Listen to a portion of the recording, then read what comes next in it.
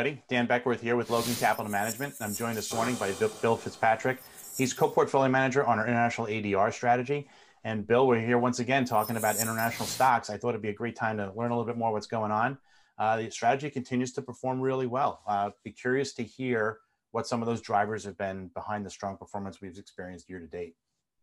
Yes, thank you, Dan. That's exactly right. International ADR has had a very good year thus far.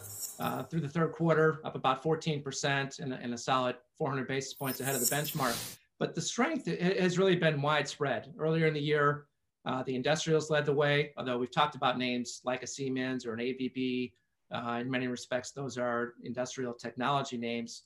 And then the leadership started rotating over towards sort of value-oriented sectors like energy, like financials. Energy in particular, we've talked about the disconnect between supply and demand. We expected oil prices to move higher. That's been the case. Our names have benefited. We have mostly integrated oil and gas companies. They cash flow very well now that oil's above $80 a barrel. And then their financials too. These are names that really shore up the balance sheet nicely. Their capital is in real good shape. They haven't had a whole lot of loan growth. We're hoping that might change a little bit. But they hold double the capital they did back in 2008. We get any little bit of move at all on interest rates, these things could do really well. And they've already done well year to date. So that's why I say really across the board, we've had good performance along the way and hoping to continue that into year end. Great. So now we're heading into third quarter earnings season, obviously moving towards the year end. What's your sense of market attention? Where's the market going to focus? Yeah, so to be an entertaining earnings season, I think the numbers should be pretty good by and large. So some easy year over year comps. But the market is going to be looking at color for the fourth quarter and into 2022. And in particular, really the supply chain bottlenecks. Is that going to continue? Most likely it will. How are companies going to manage that? How are they going to manage higher wages? That's an issue. And also you have higher energy costs. You know, we're sitting here with really a full-blown energy crisis in Europe. So how are these companies going to adapt? Natural gas prices are high. Oil prices are high really across the globe, and when we all feel that, and that really functions like a tax hike for all of us. So that's less money for you and I to go spend, and that's going to be a weight on consumer spending. So you have a few things working against the global economy. We think that's good for us in the sense that that should redirect the market focus towards balance sheets and cash flows, the things that we like. You can't piggyback off the central banks anymore. You want self-sufficient companies, and we feel all of our holdings fit that to a T. You know, when we're talking about style of management and how we put our portfolios together, you know, as active managers, we're always thinking about what we should own and what we need to own, but it can be just as helpful on names we shouldn't own or don't want to own. Give us some sense of color around that as applies to international ADR, or not owning certain names. Give us a few ideas that maybe, you know, meet that criteria, but just don't feel right in terms of the portfolio.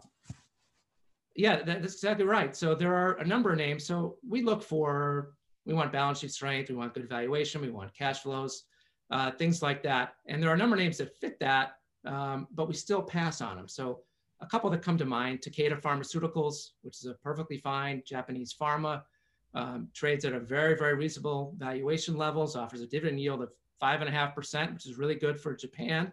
$45 billion market cap. That's a name that screens well that we could own.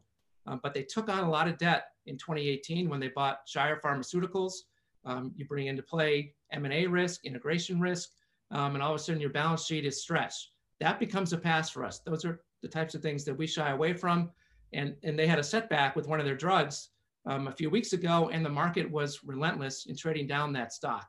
And we think that ties in with the notion of balance sheet strength that really hadn't been an issue as long as you're piggybacking off the central banks. That's changing, and that's good for us, as I mentioned earlier. Bayer is another one.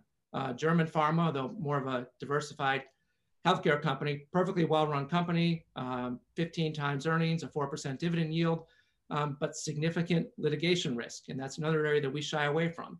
We can't get our arms around what the ultimate earnings power of the company is when you have that sitting out there. So we passed on that one.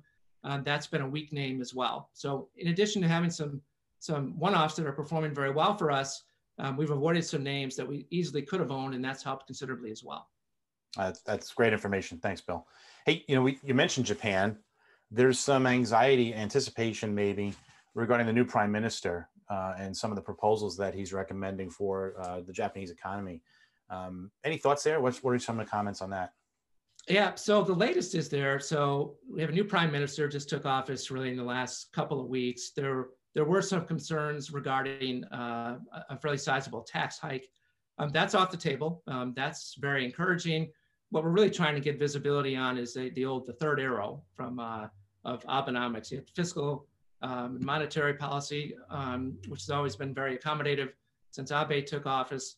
But the third leg of that was structural reforms. They're happening very slowly. This wasn't going to happen overnight, but we would expect the new prime minister to continue down that path. So corporate governance has never been very good in Japan. That has improved. They're loosening up some of the immigration restrictions that they had in place. That bodes very well. And also, Japan always had very cozy relationships with customers, suppliers, employees, more stakeholder friendly. We suspect they're going to be more shareholder friendly. That's taking place, that's going to evolve over time. But by and large, that's good for the business community. And you're also seeing more foreign ownership of Japanese equities. And that certainly bodes well for some names. We own more shareholder activism. We're seeing some activists take stakes in some of the Japanese names. So there's a number of different levers to pull that are supportive of Japanese equities. Gotcha. Thank you. And let's bring it back to ADR, our strategy. Remind us where international ADR is trading and maybe what the earnings profile looks like going forward. Well, we still think it's very, very compelling. The strategy trades at 12 times forward earnings, offers a dividend yield around 4.3%. That's despite good returns year to date. But the earnings profile is noteworthy too, because when you have a big hefty dividend yield, oftentimes you sacrifice some of the earnings growth. But our portfolio trades right now in the mid to high single digits in terms of EPS growth for 2022. So that's a pretty good story when you can grow, say, 7 or 8%, tack on a dividend yield in excess of 4%. If you get any kind of a break in the multiple and revalue these higher from 12 times today, you're looking at very significant total return potential. So in a nutshell, it's been a very good year. We think there's good momentum behind the names that we own. The valuation is not stretched at all. We feel real good about where we stand headed into year end and into 2022. That's great, Bill. Hey, thank you as always for carving out some time for us to catch up. For more information on international ADR or other Logan strategies, we invite you to go to our website. That's www.logancapital.com. Thanks, Bill. We'll talk to you soon. Thank you.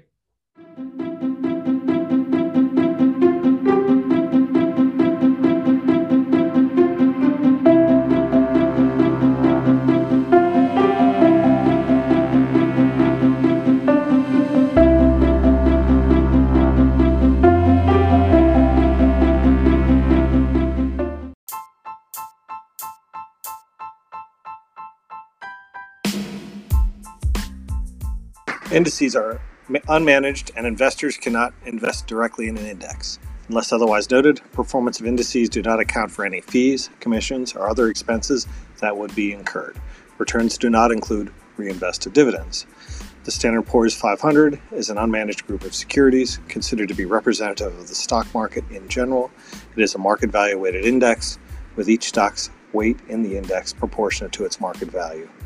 The Dow Jones Industrial Average is a price-weighted average of 30 actively traded blue-chip stocks, primarily industrials, but includes financials and other service-oriented companies.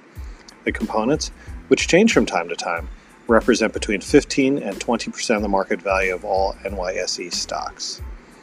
Rebalancing and reallocation can entail transaction costs and tax consequences that should be considered when determining a rebalancing reallocation strategy.